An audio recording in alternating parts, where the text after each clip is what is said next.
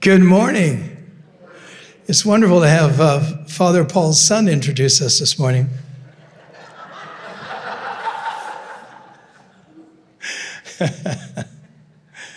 That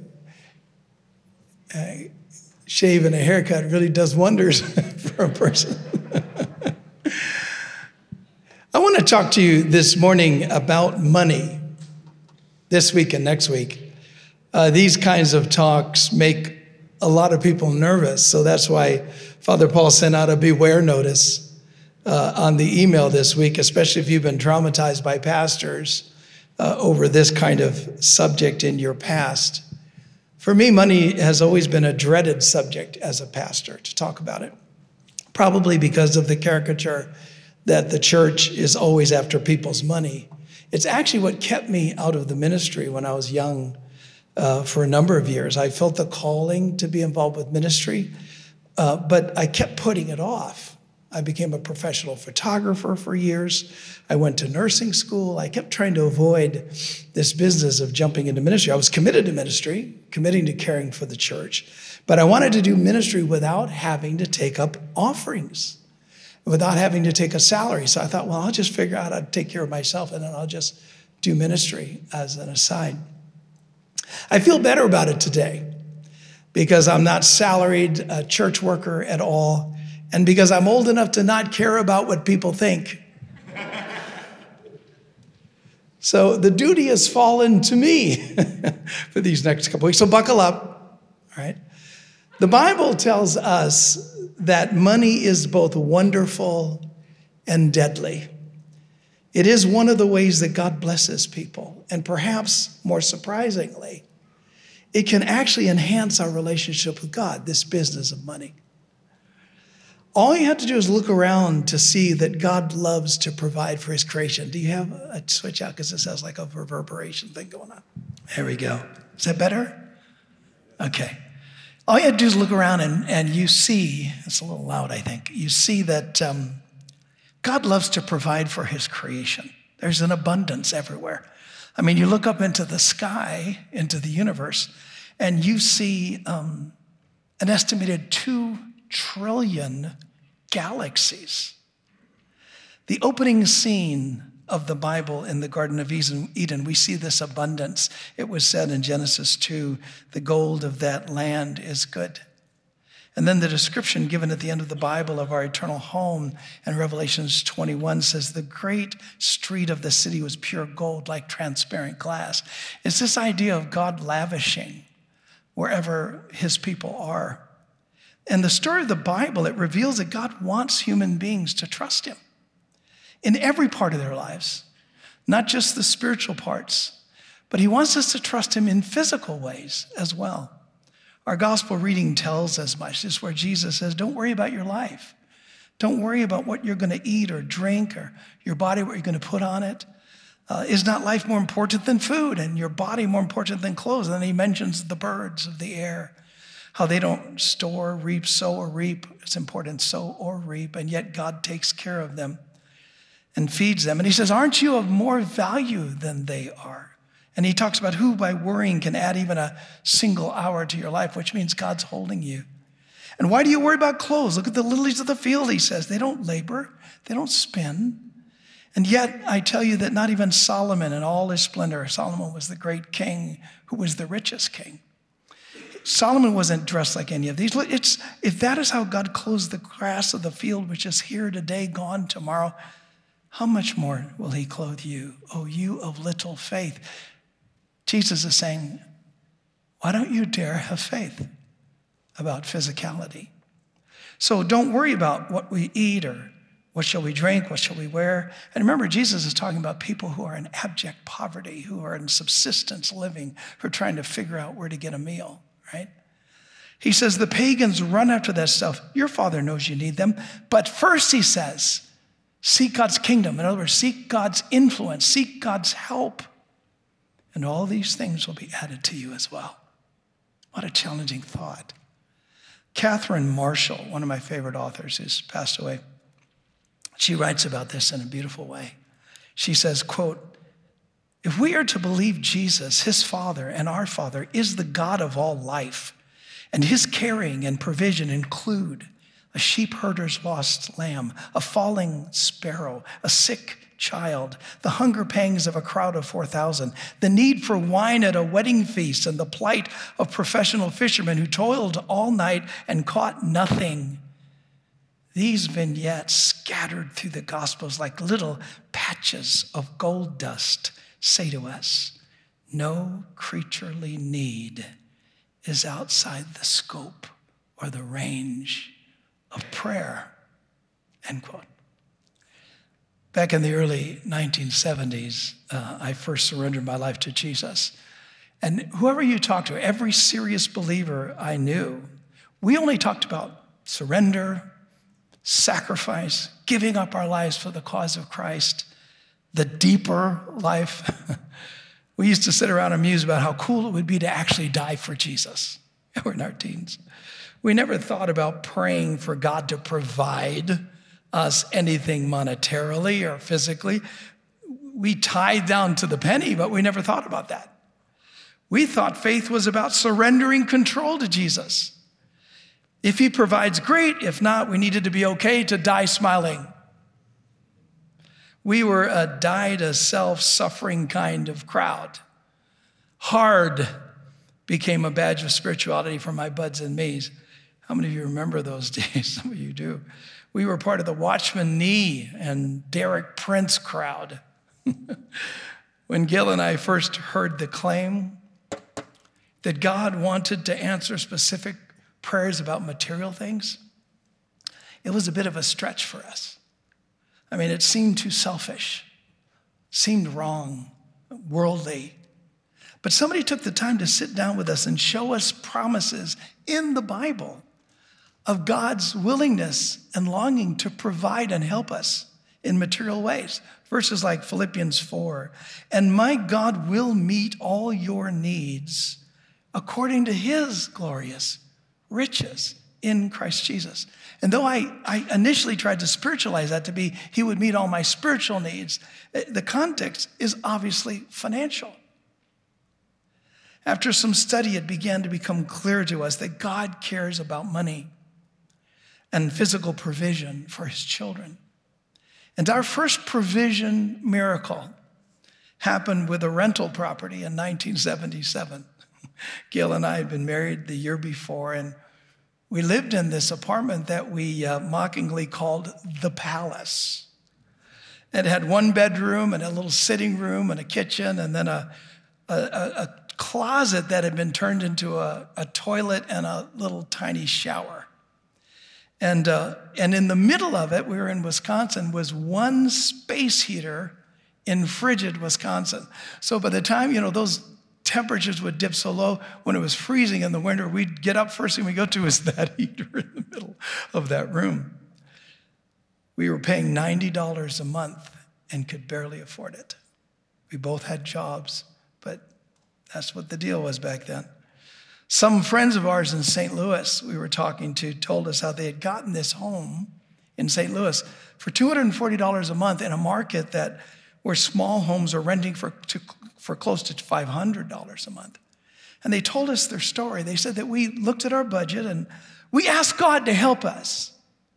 We asked God for a home that would fit that price range. And I remember when I heard them say it, I had a kind of mix of both anger and jealousy. I was a little angry because you shouldn't bother God with such things. And then I was a little jealous because I wish that I could bother God about such things. So Gail and I decided to pray about it, and we wondered if God would do it for us. We just didn't know quite what to think. We were asking him to help us, not to quash our disappointment in life, but because we were okay with not having much, but we were wanting to say, God, we are open to you caring for us in a way that makes sense for us. And so we examined our budget. We decided that though it would be a stretch, we probably could come up with $125 a month.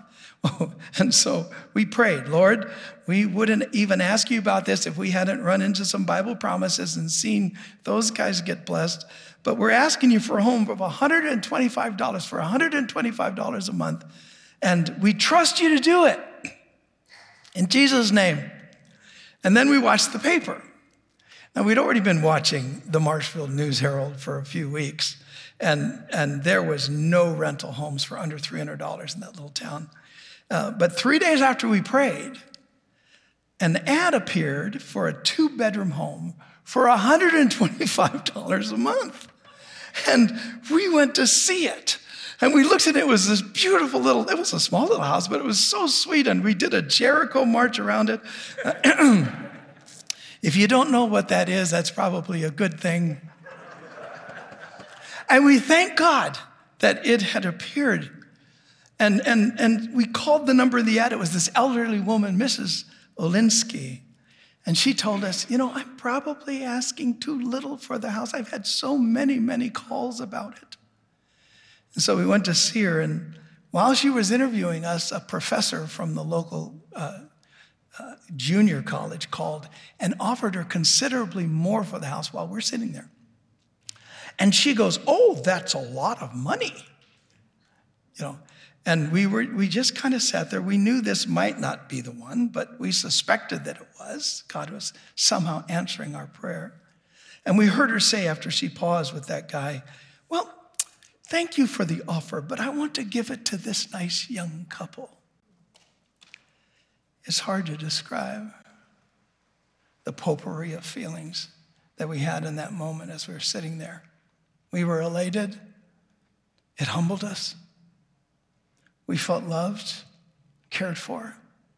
We felt undone, broken by the fact that Almighty God had cared about something so domestic, so common.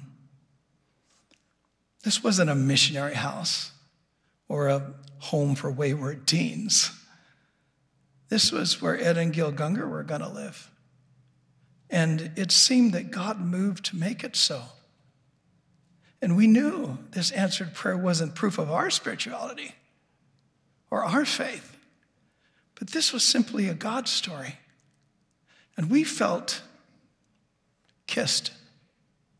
It was our first provision kiss from God. When you see God provide for you, it impacts you spiritually. The Bible says one result of God's supernatural provision for us is joy. In Deuteronomy 16, it says, "For the Lord your God will bless you in all your harvest and in all the work of your hands, and your joy will be complete." But there's more. You also feel God's love and embrace, and it breeds hope for the future, for other places where you might get stuck, that God would come. God's provision fosters wonder and awe. This is the wonderful side of money. Jesus said in Matthew 7, "You then, though you're evil, know how to give good gifts to your children. How much more will your heavenly Father, or Father in heaven, give good gifts to those who dare to ask him?" If we know how to give good gifts to our children, how much more will our Father in heaven give good gifts to those who ask him? It's just too sweet to discover that God is really your Father. If you've never had a moment where you have identified God's response to a need in your life that was beyond you, you need to start praying about this. God will come to you. But be aware that these adventures of wonder are only possible when we possess money without being possessed by money. This is where, if we're possessed by money, where the subject turns dark. This is the dark side to money. The scripture and teaching of the church over the millennia is clear. Money, provision, prosperity can be deadly to your soul. In Luke 6, Jesus says, "Woe to you who are rich." There's some woe in it when you have a lot or more than you need. Luke 12, "Watch out," Jesus says. "Be on your guard against all kinds of greed." A person's life does not consist in the abundance of that person's possessions. Your life isn't about what you have. In one case, money had become such an issue in this guy's life, a soul-destroying force in this person's life that Jesus ran into, that Jesus told him, get rid of it all. Sell your possessions, give it to the poor. Come with me, Jesus tells him. Get out while you can. Paul warns about this in 1 Timothy 6. For the love of money is the root of all kinds of evil. Some people eager for money have wandered from the faith, pierced themselves with many griefs. Another place Jesus claims, Matthew 16, what good will it be for someone to gain the whole world, yet forfeit their soul? What's he saying? This business of money is dangerous. Why? Because there's something about money that competes for our devotion. There's something about money that grabs at your heart. Jesus said people serve money the way they serve God. It comes from the same place. And that you can't serve both money and God. They're opposed. Money transfers to its owner certain godlike features. For example, God is omnipotent, all-powerful. And those who possess lots of money tend to feel omnipotent. They feel as though they can do anything they want. God is omnipresent. Wealth also carries a hint of omnipresence because the wealthy believe they can go anywhere, be anywhere, anytime. God alone is omniscient, all-knowing. But the rich come to believe that they know more than those without wealth and that they can find out whatever they want. We cannot be casual about the love of money, about how it vies to replace God in our lives. The first commandment of the Decalogue, 10 Commandments, you remember, Exodus 20, you shall have no other gods next to me, before me, around me. Money is a rival God. Most preachers who overemphasize prosperity are completely silent about money's dark side. It's as if they believe money is only good and that the more we get, the better we are. But Jesus never bought into the idea that affluence is only a good sign. In fact, he tended to espouse quite the opposite. He would say things like Matthew 19, it's easier for a camel to go through the eye of a needle than for someone who is rich to enter the kingdom of God. You don't look for God's influence, you have your own. 1 Timothy 6, Paul warns about corrupt church leaders who, quote, think that godliness is a means to financial gain, end quote.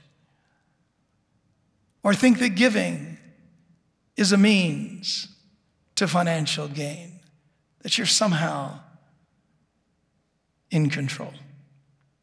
What do you do with texts like these? Well, first, you just simply listen. No rationale. No explanations. Just listen of the warnings about money. Something begins to emerge in us when we get still and let these texts speak for themselves. And to be honest, it's a little terrifying to listen to them. But we all need a good scare now and again. Money can be a threat to your faith. Money can be a threat to your soul. So how do we navigate between trusting God and having provision miracles and seeing God work in our lives and being controlled by money? How do you navigate between those poles? The answer is in the grace of giving. This is the secret to experiencing the wonderful side of money, where you can enjoy the provision of a loving Father while staying free from money's dark, idolatrous pull on your soul. The act of giving secures that for us. This is why Jesus is so huge on giving. Paul is talking about this in Acts 20. He said, in everything I did, I showed you that by this kind of hard work, we must help the weak, help the other, remembering the words of Jesus himself as he said, it is more blessed to give than to receive. There's something better than getting everything you want. There's something better than getting everything you want. There's something better than getting everything you want. It's giving to everything you want.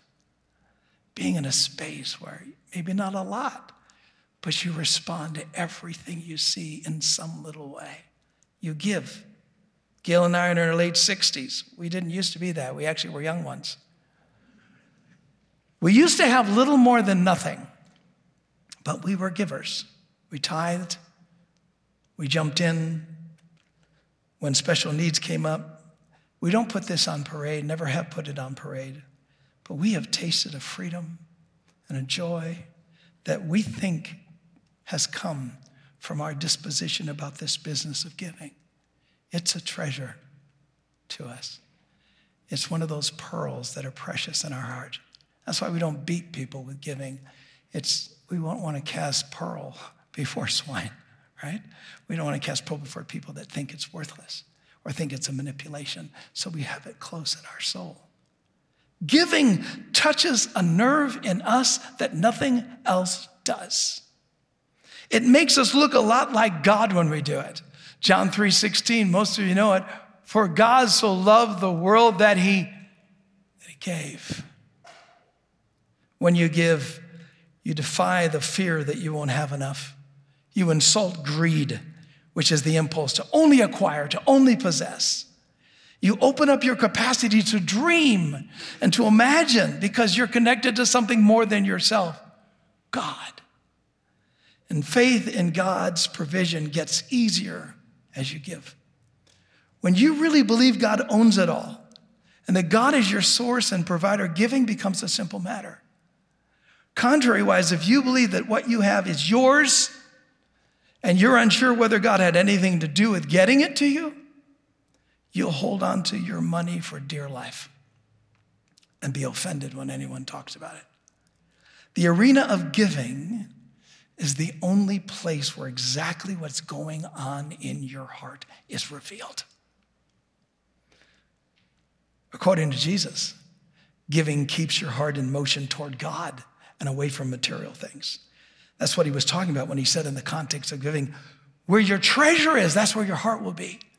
He's saying your heart will flow into the direction of where you put treasure, where you give, what you give towards. If you throw money at or give to things that bring glory to God, your heart will be running toward God. It will be open to God, who is the richest being in the universe. There's nothing wrong with praying for increase and success unless there are hidden reefs of discontentment or greed or idolatry in your heart. That's when this becomes problematic. James warns about this in James 4. When you ask, you don't receive. Why? Because you ask with wrong motives. Your heart's not right.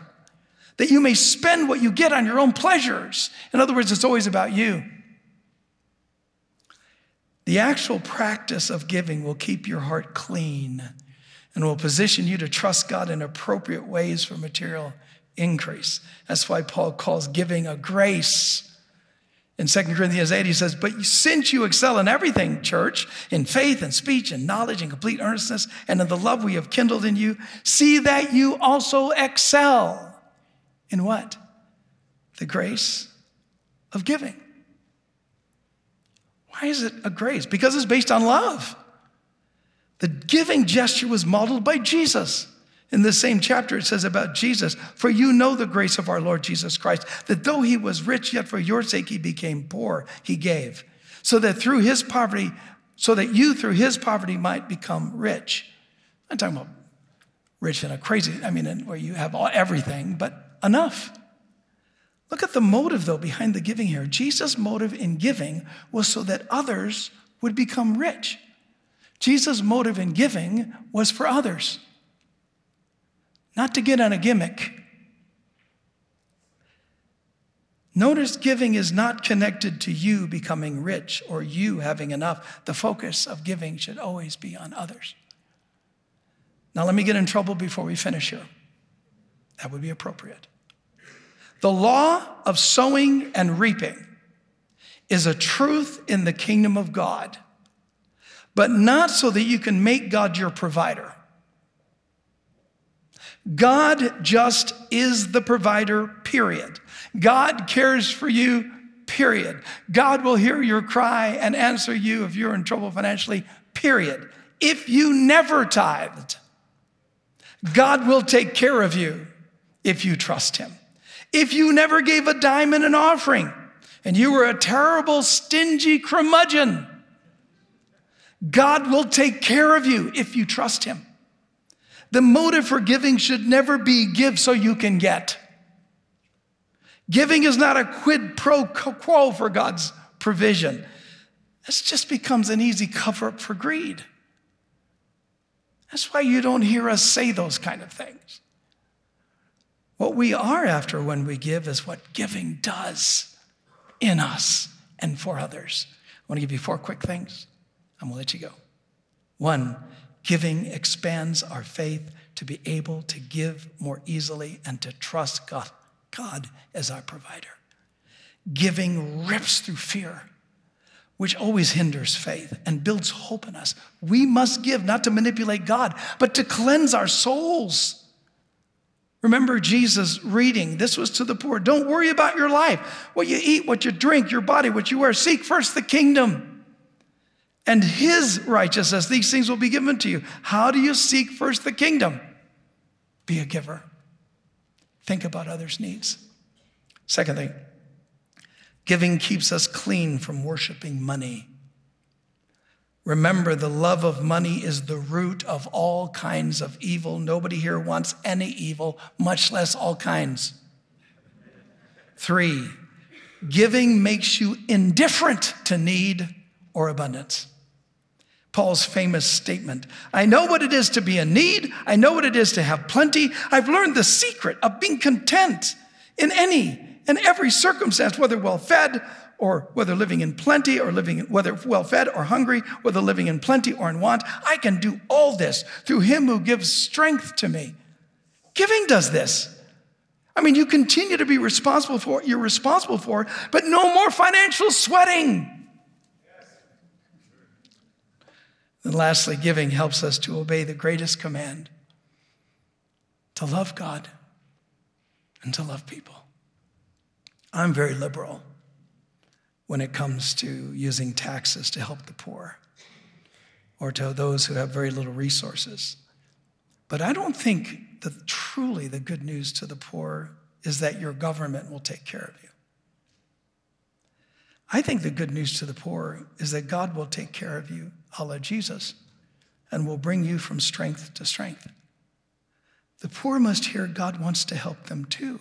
And like any of us, they must face their fear and their sense of being stuck in poverty by looking at what is in their hand and by learning to give a portion of it to meet the needs of another like Jesus modeled. Now, many who are poor may never respond to that. That doesn't mean we shouldn't still help them. We have to still help them. Jesus said, the poor you will have with you always, and we need to remember them. But really, the hope of anyone stuck is to recognize that God wants to help everybody get unstuck. Giving is how faith in God grows in any of us and how we can live in those spaces. Catherine Marshall describes where she said, our God and Father of all life takes care of the sheepherder's lost lamb, the fallen sparrow, the sick child, the hunger pangs of 1,000 or 4,000, the plight of a fisherman who toiled all night, the needing of wine at the wedding. The Father cares enough for you to help you with your house payment even when your water heater explodes. God will give you guidance to secure new employment when your sector gets hit and you find yourself without a job. Where you have to have wisdom to peel off enough to put away for your retirement. God helps with all of that stuff. Hear the gospel of the Lord Jesus Christ. The God who created the universe is wanting to lean into your life with provision. Now, 5 modalities for giving articulated in the gospel that opens up this space, but we'll talk about that next week. Stand with me. I want us to do our generosity prayer right now instead of later. Let's say this in faith. Godliness with contentment is great gain. We bring nothing into this world and we take nothing out of it. We who call Jesus Lord devote ourselves to resisting greed, which plunges the human heart into ruin and pierces it with many griefs. We are determined to practice generosity with free hearts, fixing our hope on God and not the uncertainty of wealth. We desire to be rich in good deeds and willing to share all that we have, laying up for ourselves treasure that will not decay, but will shine in the age to come. Amen.